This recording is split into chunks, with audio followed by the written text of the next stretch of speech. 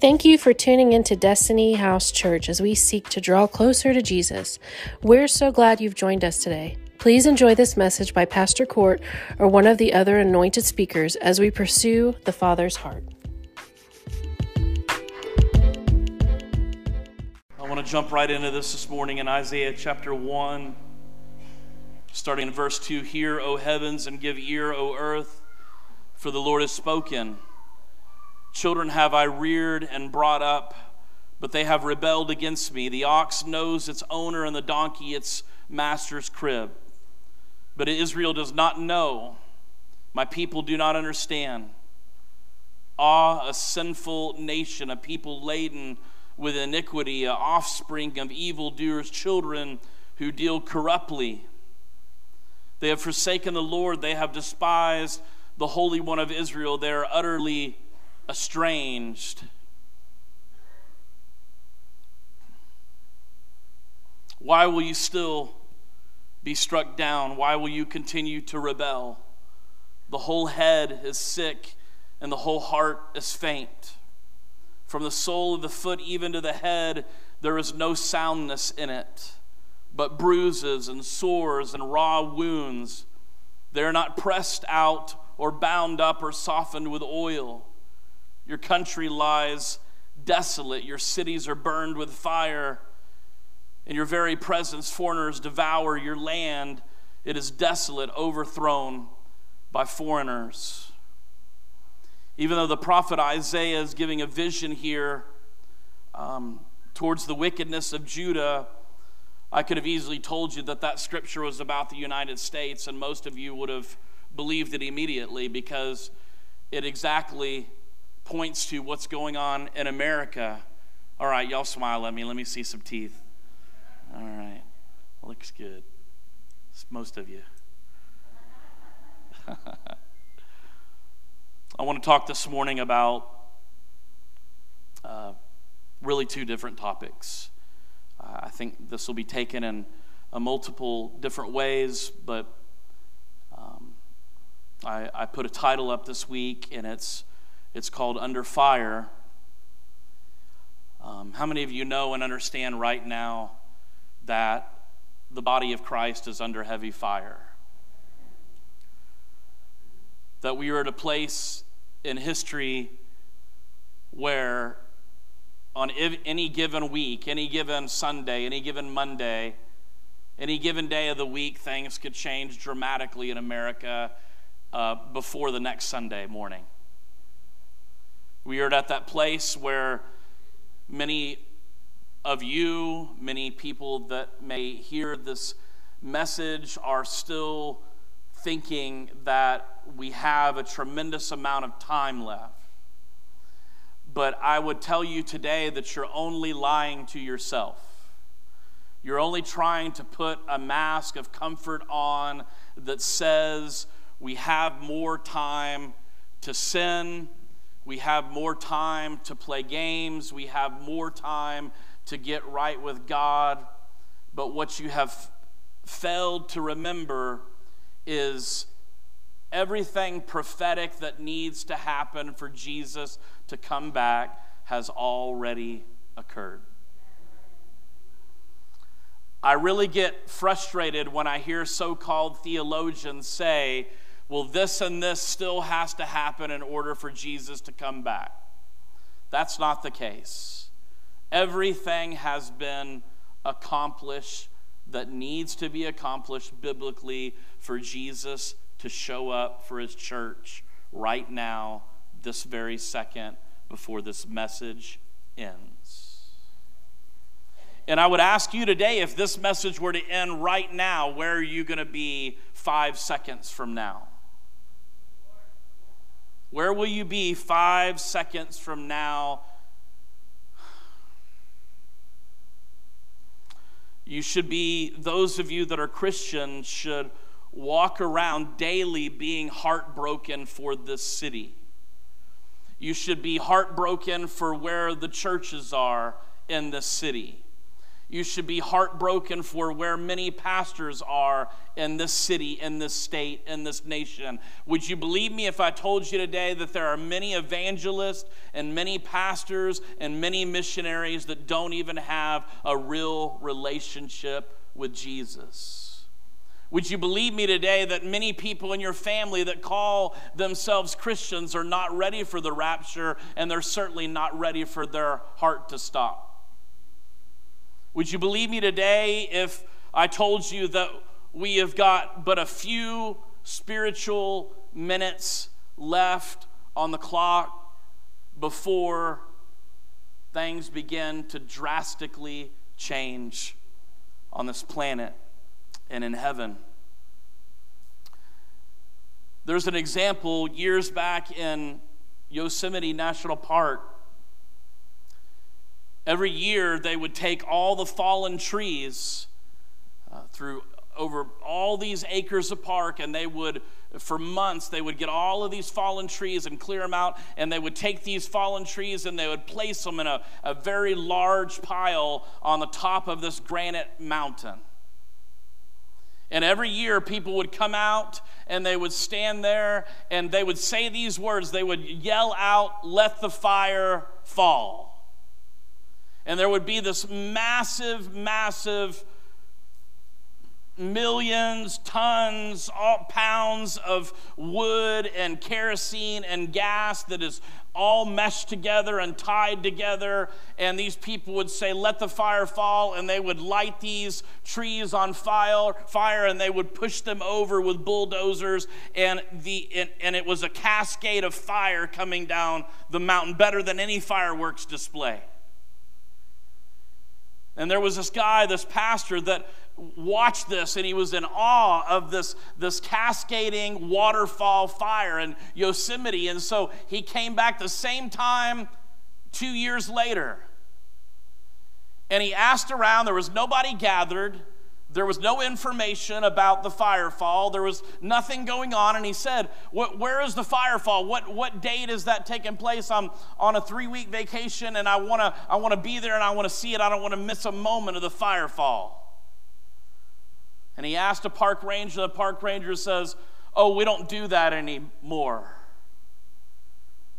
And I believe that's the same things that churches are doing right this very morning all over America, where at once the Holy Spirit was working with fire and with power, and now the pastor and the people and the praise team are standing around saying, "Oh, we don't want to do that anymore. That's too fiery. That's too powerful. That's too much. We want the Holy Spirit, but we don't want the Holy Spirit setting a fire in our church. We want things to be the way we want them to be. We want the people to act the way we want them to act. We want to put boundaries on God so we look good to the public."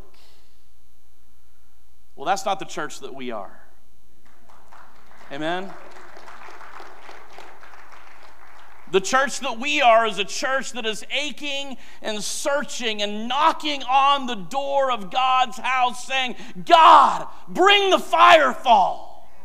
Somebody needs to get excited today that Jesus is coming back. I don't want you to clap just to clap. I want you to clap right now for God, that He would come back.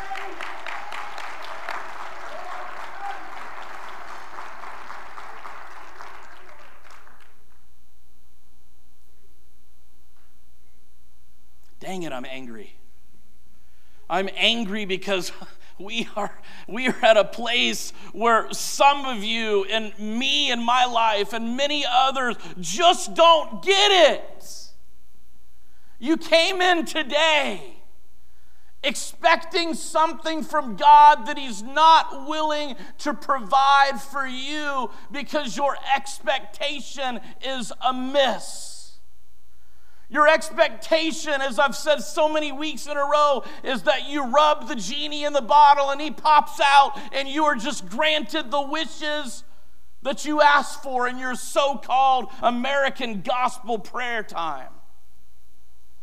I'm angry today because I'm seeing so many people in this very area being taken out by the enemy, and they're so deaf, and they're so blind, and they're so tasteless of the fragrance of the Holy One. They walk away and they start doing the same things that they gave up many years ago. You should be angry too. You should be really peeved today because you're being complacent in your own life with your own family. Your family is on their way to hell, and you resign yourself not to say anything so you don't offend them. How sad. As you can see, my motivation is not to make friends today. You're all like, ooh, thanks for the joke. We needed to lighten up. In Matthew chapter 25, I won't read the whole story, but we have a story about these virgins. We have a story about a midnight cry being heard. We have a story about people having oil in their lampstands, being prepared to meet their Savior, their God, prepared to be ready for his appearance. And in Matthew 25, let me just read verses 6 through 8 in the New King James to you. And at midnight a cry was heard, and behold, the bridegroom is coming. So go out to meet him. Then all those virgins arose and trimmed their lamps. And the foolish said to the wise, give us some of your oil, for our lamps are going out. In the original tongue there, in the original translation, the actual correct translation is, our flame is dying out. How many people do you know, and how many churches do you know, and how many churches that you've attended in your lifetime where the flame of that lamp has gone dimmer and dimmer and dimmer? And you have prayed, and you have pleaded, and you have fasted, and you have done all you can do, and for some of those churches and some of those people, the flame has gone out completely. I am asking you today and pleading with you today. You don't have to like me. You don't have to call me. We don't have to be buddies. But the message you need to receive today is make sure you've got oil in your lamp. He is coming back. And he is coming back for a church that is without spot or wrinkle. He's not coming back for gossipers and slanderers and dividers in the church. He's coming back for people that have a repentive heart. He's coming back for people that want the fire of God. How many of you know we need the fire of God in this church?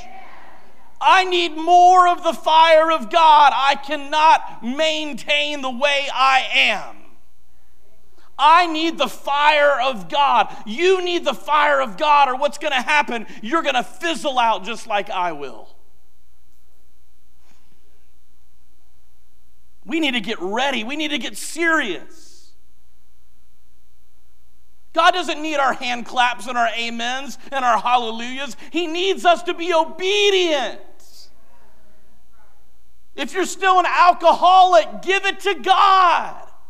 If you're still popping pills, give it to God. If you're still addicted to pornography, give it to God. Man, y'all are making me upset this morning. We need a fire fall. Oh, well, we don't do that anymore. Man, I tell you what, in the 80s, I was an 80s kid. I didn't get saved until the 90s.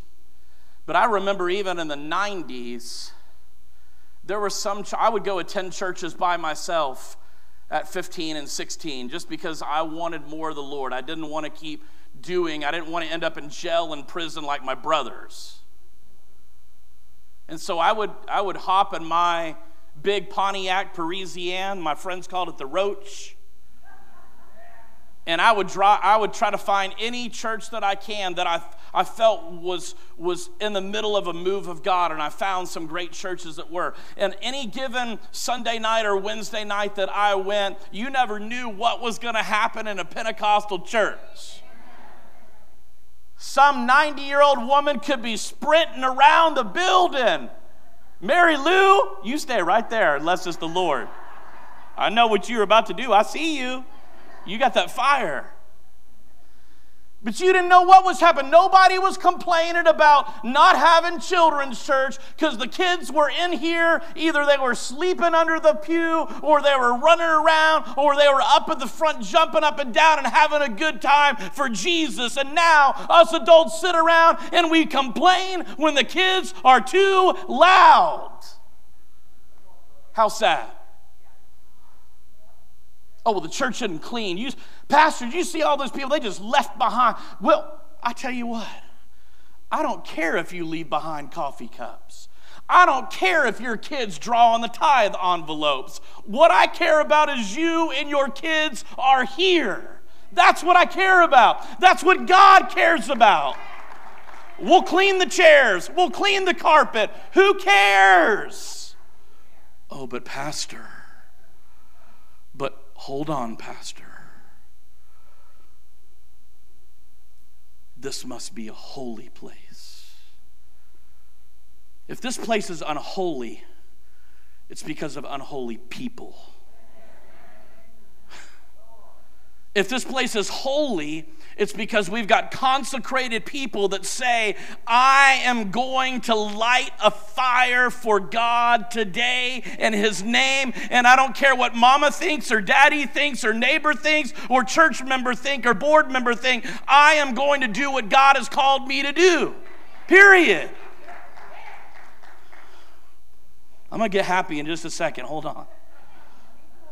Matthew chapter 3:11 says, I baptize you with water for repentance, but after me comes one who is more powerful than I, whose sandals I am unworthy to carry, and He will baptize you with the Holy Spirit and what? Fire. You don't want the fire of God? You're in the wrong church. What? What a rude thing to say. Well, it's true. We're moving deeper into God. We're moving away from the wilderness and closer to the Jordan River. We're moving closer to the promised land. We're moving closer to what God has us do in these last days. We don't have time to sit around and play Assembly of God church on Sunday morning. What we do need to make time doing is making ourselves a church when we are at home, when you are in your car, when you are at the doctor's office, when you are at work. Well, I may get fired and I may lose money. Can I tell you right now? And this is the absolute truth of what's going on. There are people sitting in here this morning that in November, there is a high probability, if the Lord does not intervene for whatever reason, that's between God and God, right? But in November, there's people represented in this church that will be terminated from their job because they refused to give up their freedom. Now listen, where you stand on the vaccine is between you and the Lord. I have nothing to do with that, but I'm going to tell you one thing. You start giving up your freedom, you start giving up your freedom right now in America, you give up a little bit and the enemy will take it. You give up an inch to the enemy and he will take a mile. You give up a mile to the enemy, he will take your life. Period. It's not about the vaccine, it's about you giving yourself up to a false idol. We don't worship America. We don't worship the Second Amendment. We don't even worship the First Amendment. We don't worship any of that. We certainly don't worship a president. But we do worship a king, and I'm not talking about Elvis. We worship Jesus. Amen? Elvis ain't the king. I think he got saved before he died. But Dave, you'll see him probably first because you got the musician stuff with him, right? You got that in common. Hebrews 12:29 says, "For our God is a holy, devouring fire." Somebody said the other day, "Pastor, the closer I get to God, the more things in my life become difficult." I said, "Well, join the family. You must have done something. You must have prayed correctly the prayer of salvation, because if you're saved, you're going to get attacked. And if you're doing things for God and you're winning people to the Lord and you're telling people about Jesus, you're going to be a high value target and you're going to get attacked. And what you need to do is stop worrying about getting attacked and just say, 'Devil, bring on the attacks, because you're a loser. You're going to hell. I'm going to heaven, and nothing is going to stop me from telling people about the gospel of Jesus Christ.'" Come on, let's take a praise break. Give him a hand. Praise him. Praise him. Praise him.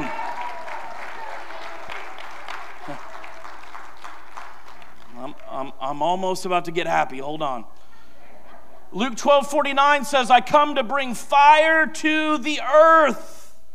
Jesus. And I know I wish it were already kindled. How many of you know that we have to kindle the fire of God? What do a bunch of men do? And we got one of these men's prayer nights and open fire pits planned here in a couple of months, a month and a half or so. But what do men do when they get around a fire? Let me just give you an example. They stare at the fire. Okay, what else do you need to know? I'm kidding. No, they stare at the fire. We all get around. We stare at the fire. Whoa, that's a nice fire, right? And then a real deep conversation will begin to unfold. "Hey man, how you doing?" "Good." "How you doing?" "Good." "How's your family?" "Good."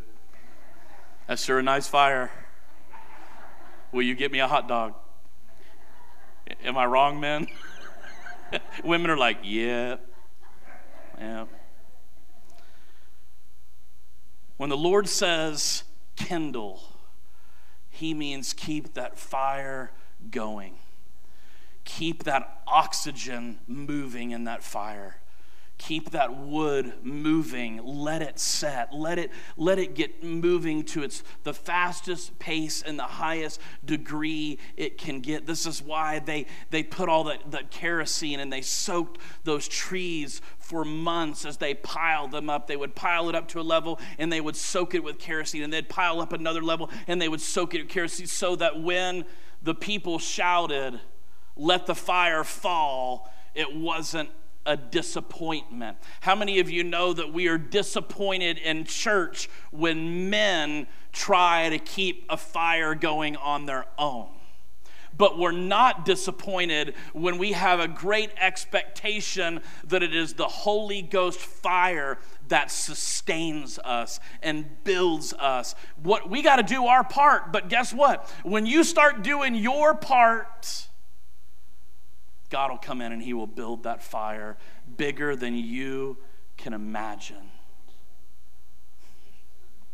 Let me tell you real quickly. I'm sure you guys know this. But the source of light, we say, when we pray, many of us say fire of God, or we say the light of God. All light has a source. Something must create light. In the case of the Lord's light, he is the source of an all-consuming fire. So in Aramaic, the word fire is translated as consuming light. So you guys know that we don't have light out today because of electricity. We don't have light outside to do, even though it's cloudy and even though it's a little rainy and drizzly and everything else a little cold. We didn't have to turn on the parking lights today for you to see when you park because it's daytime. And during the day, we know that we experience on this side of the earth a light source, which is the sun. Now, Most of us don't go around looking at the sun daily and, oh, is the sun on today? Right? You automatically know the sun is on, that the source is working because the sun came up. You have light outside. You're getting in your car at a certain time in the morning, and you're moving from darkness into light. But Christians are funny about this. They expect the pastor to turn the light on. They expect the praise team to turn the light on inside of them. They expect that somebody praying for them is just going to automatically turn the light on inside of them. How many of you understand and know beyond the shadow of a doubt that you have got to do the work yourself in Christ? God's not going to make you. He's not going to push you to do things all the time. There are times when he will push you, but many of the times God will just say, hey, I have an expectation that you get in the Word, that you pray, that you fast, that you stop putting things, including your job and your kids' sports and everything else, before the house of God. I know I just made some enemies just then, but go ahead and receive it as a word from the Lord. Nothing, and by the way, your kids are not going to be professional athletes. Let me just tell you that. Let's just get that out right now. I don't even want to say the percentage. First of all, I don't remember it. And secondly, it's a terrible percentage if you're banking on your kids going into the NBA, going into the NFL. Look at your neighbor and say, give me a break. Oh, man. If somebody in here was going to be a professional athlete, it would have been me. Oh, now you laugh. Okay. Y'all have never seen me play ping pong. Judgmental church folk. So we know that there's a difference between lights. We know that God is an all-consuming fire, an all-consuming light. We have got to allow him to do what he does best. Charles Spurgeon says this about preachers: put fire in the sermon or put the sermon in the fire. How many of you know we don't need passivity in the church right now? We need aggressiveness. We need to be powerful in God, not out of our own will and out of our flesh. We got to be powerful in Jesus. He is the one that promotes us and says, through me you can do anything, you can ask anything, and I will make it happen. Man, God has been so good in my family. The things that he has done over the years, it's been absolutely amazing. Everything from the things that have occurred with my children, to the things that have occurred in ministry, to the things that have occurred with 3 big moves that we've made in a short amount of time. God has been our consuming fire. And what I'm asking you guys today is here's where we've been making our biggest mistake. Even in the title of this sermon, maybe the title is wrong, because the title of the sermon is Under Fire. I believe as Christians, we have put so much emphasis on being attacked and being under fire. We have put so much emphasis on what we would say are big names in the media and running our country. We have put so much stuff and so much attention into these things, into being under fire, that we have forgotten that we should be consumed by the Holy Ghost fire. Our attention should be on what God is doing, not what the world is doing. I got this now. I let one person use my my iPad this week, and it came across this morning when I was at my office how many hours of screen time for the week, and I was like, holy smoke! And then I was like, oh, wait a second, I had one of my children was using this iPad. And I was thinking, man, the amount of time spent on going through Facebook, going through Instagram, going through this, that, or the other, Google, whatever, it was like 6 or 7 hours or so. And I was just thinking, man, God, what if we put that much time into you? What if we put that much time into putting you first? What would happen to your business if you began to honor God? Let me throw something at somebody today. I don't know who it's for. I'm just going to say it since I'm on a roll of offending people today. What would happen if you said, God, I'm going to honor you, and I'm going to close my business on Sundays from here on out? I already know what's going to happen. God's going to bless you with more financial support than you've ever seen in your small business.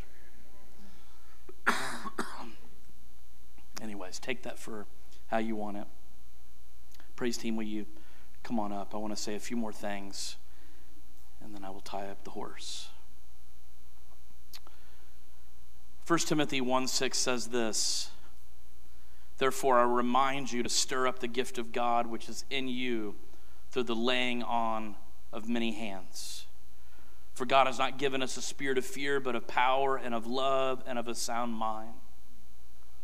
God wants us to rekindle that flame.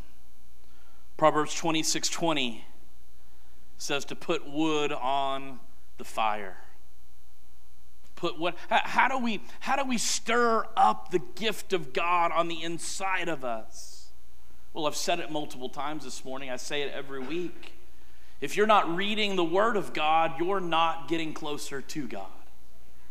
If you're not reading your Bible and spending time in prayer, it's very difficult to understand and hear the voice of God. You're going to hear every single voice in your life before you hear the voice of God, and then realize months later, or years later, or at the end of your life, man, I really missed God. Raise your hand in here if you're just tired of missing God. I'll go first. Missing God. How do we miss God? We stop spending time with Him.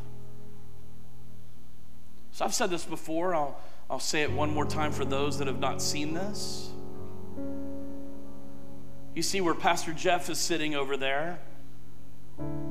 You see where I'm standing. I'll be God for a second. Right? Cav's sitting way in the very back. Pastor Jeff is here. My son Hayden is right over there. Joanne, you're here, right? We got people scattered in different places, different distances from me. If I'm God, and we're basing it on distance, we could easily say, man, and I believe this about salvation. I believe this about God. That where Bev is sitting, in proximity of me, proximity of God, she's hearing the voice of God more clear because she's closer to Him. And maybe where Hayden is sitting a little further back, he still loves God. He's still saved. He's not unsaved. He still believes. He hasn't walked away from God. He hasn't ran from God. But Hayden in his life is a little bit further away from God than where Bev is. And Cav back there, oh man. Praise God, he still loves the Lord. But if we're basing it in eternity and proximity in our linear minds, we're thinking, oh man, Cav still loves Jesus, but maybe Cav is just not as close to God as maybe where Bev is or Cheryl is. They're closer. Do you guys understand what I'm saying? Just because somebody in your family is struggling does not mean that they're a non-believer. Maybe their proximity is just off. I've got 3 kids. The closest kid to Jesus is Cooper. You know why that is? Because Cooper doesn't know what sin is yet. Cooper doesn't have the rationale in his mind. It's in his DNA, but he doesn't understand yet. He only understands what something is if we discipline him, if it's a negative or a positive thing. If it's positive, we encourage him. Isn't it amazing when a little kid does sinful things? Oh, that's so cute. Oh. But then about 5 or 6 years later, that ain't cute, stop. And then when they get to be teenagers, and they're doing some stupid stuff, or, ooh, that's ugly. Right? So it's hard for us to understand the ways of God in many areas of our life and the lives of others. But I want you guys to know today that proximity is important with being set on fire. The closer you are to people that are on fire for God, the more you're going to be in tune and be set on fire for God as well. The further away from you are from believers, if you're a loner or you're an island and you make a practice of being alone and struggling on your own and praying alone and not being in an assembly like this, then you're going to have some struggles in your life. But guess what? When you're around people, you're going to have struggles too. You're going to be like, Pastor Court said I should get closer to people. Well, I have to add in there, you got to get closer to the right people. The people that are following hard after God is who we need to be around. I want to read this final scripture to you before we worship a bit more. I want to give this real quick example. There's an area in California with acre upon acre of redwoods. And with the new invention of technology that firemen have with drones and the tracking of fires, the redwoods in California are always the priority because they're such a precious tree. But what's happened recently is because of technology, in the old days, if there was a forest fire, they didn't have the technology to catch it quick enough and put out the fire quickly. So many trees would burn down, right? But because of technology now, if a fire starts and it comes up on a tracker in that acreage or that half acre or that quarter acre, and it signals the main office, and immediately they deploy people to go out and try to make sure and stop, with the help of technology, stop those redwoods from burning down. Well, what they have found out is now years have gone by of having good technology, and what's happened is the fires that were supposed to keep going were stopped by people. In the past, they didn't have any issue with seeing new redwood trees growing up out of the ashes. But what happened is technology and people intervened in the way God does things. You guys hearing me this morning? I know you're ready for lunch. Just hold on a second, okay? When people intervene on the Holy Spirit fire, the next generation suffers. This is why we have so many kids and youth that have absolutely no interest in church. Because us adults, we stop the fire of God. And without the fire of God to burn away the things that are not supposed to be there, there's no new generation of trees, of people coming up out of the ashes. We need Destiny House. God needs Destiny House prone in an attitude of worship to expect the fire of God to fall. We need desperately the fire of God to fall in East Liverpool. But for that to happen, we got to get serious. We've got to get serious about prayer. You've got to get serious about your prayer closet at home. We can't put off anymore what God is calling us to do today. Stand with me. I'm going to read this to you. In Song of Songs, chapter 8, it says this: "Fasten me upon your heart as a seal of fire forevermore. The living, consuming flame will seal you as my prisoner of love.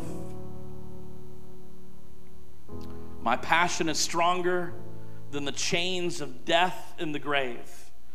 All-consuming is the very flashes of fire from the burning heart of God. Place this fierce, unrelenting fire over your entire being. Rivers of pain and persecution will never extinguish this flame. Endless floods will be unable to quench this raging fire that burns within you. Everything will be consumed. It will stop at nothing as you yield everything to this furious fire until it won't even seem to you like a sacrifice anymore."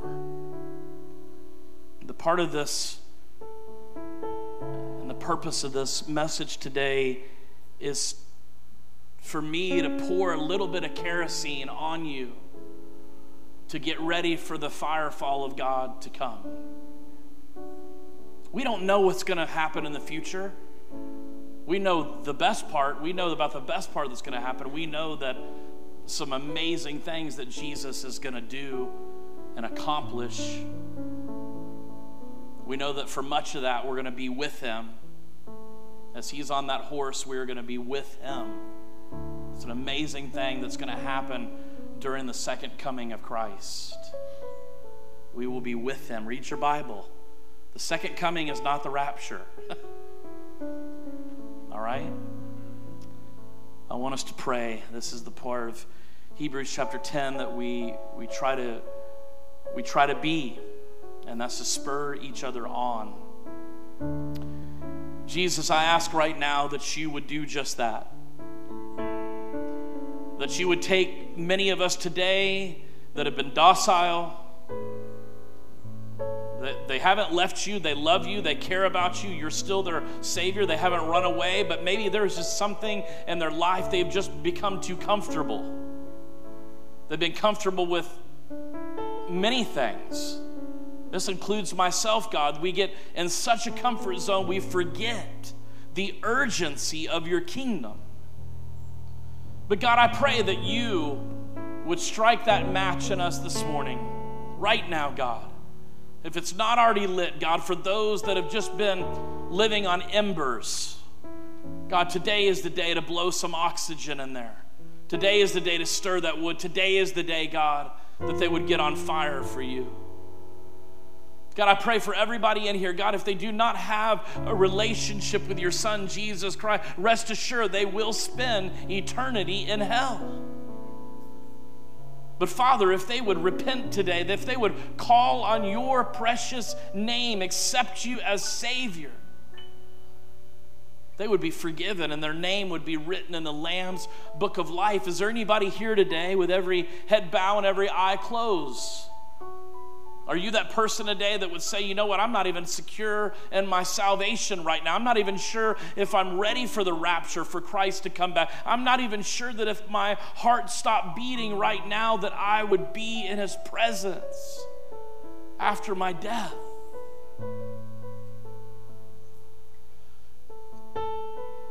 If that's you, it's time for you to get right now. It's time for you to get right with God. You can't have the fire of the Holy Spirit unless we first go through the person of Jesus. I want us to pray this prayer together for those of you that would testify in your heart right now that you're not ready. Is there a better time to get ready than right now? That's what God has in store for you right now, is your salvation. There's nothing more important that we can talk about in this building than the blood of the Lamb and receiving him today. Will you pray this prayer with me and mean it with all that you are? My Jesus, I accept you right now as my Lord and Savior. Forgive me of my sins and set me free. I worship you. You died for me, and now I will live for you. Forgive me of all my sins and give me freedom right now in your holy name.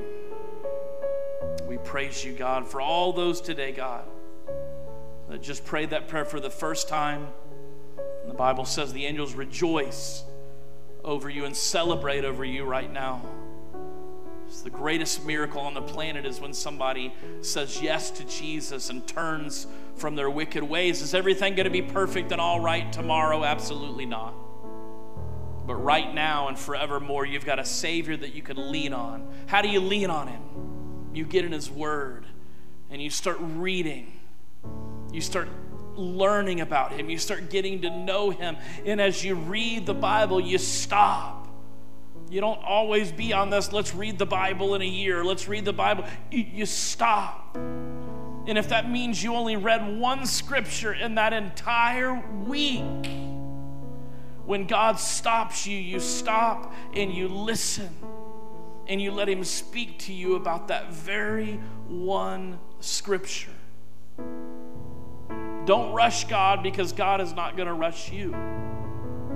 The Holy Spirit is a gentleman. He will convict you, and the meaning of conviction is simply, now that you're a Christian, when you do something that is sin, when you do something that contradicts your new nature in Christ, the Holy Spirit on the inside of you is going to say, no, you don't need to be doing that anymore. For some of you today, one of the things that you need to resurrect in your life is conviction.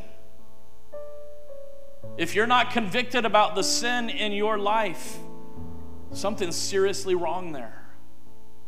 You need to pray right now, God, set that fire inside of me. I want to be convicted of everything in my life that is not pleasing to you. Every sin, whether I think of them as little or big sins, God, to you it is a sin.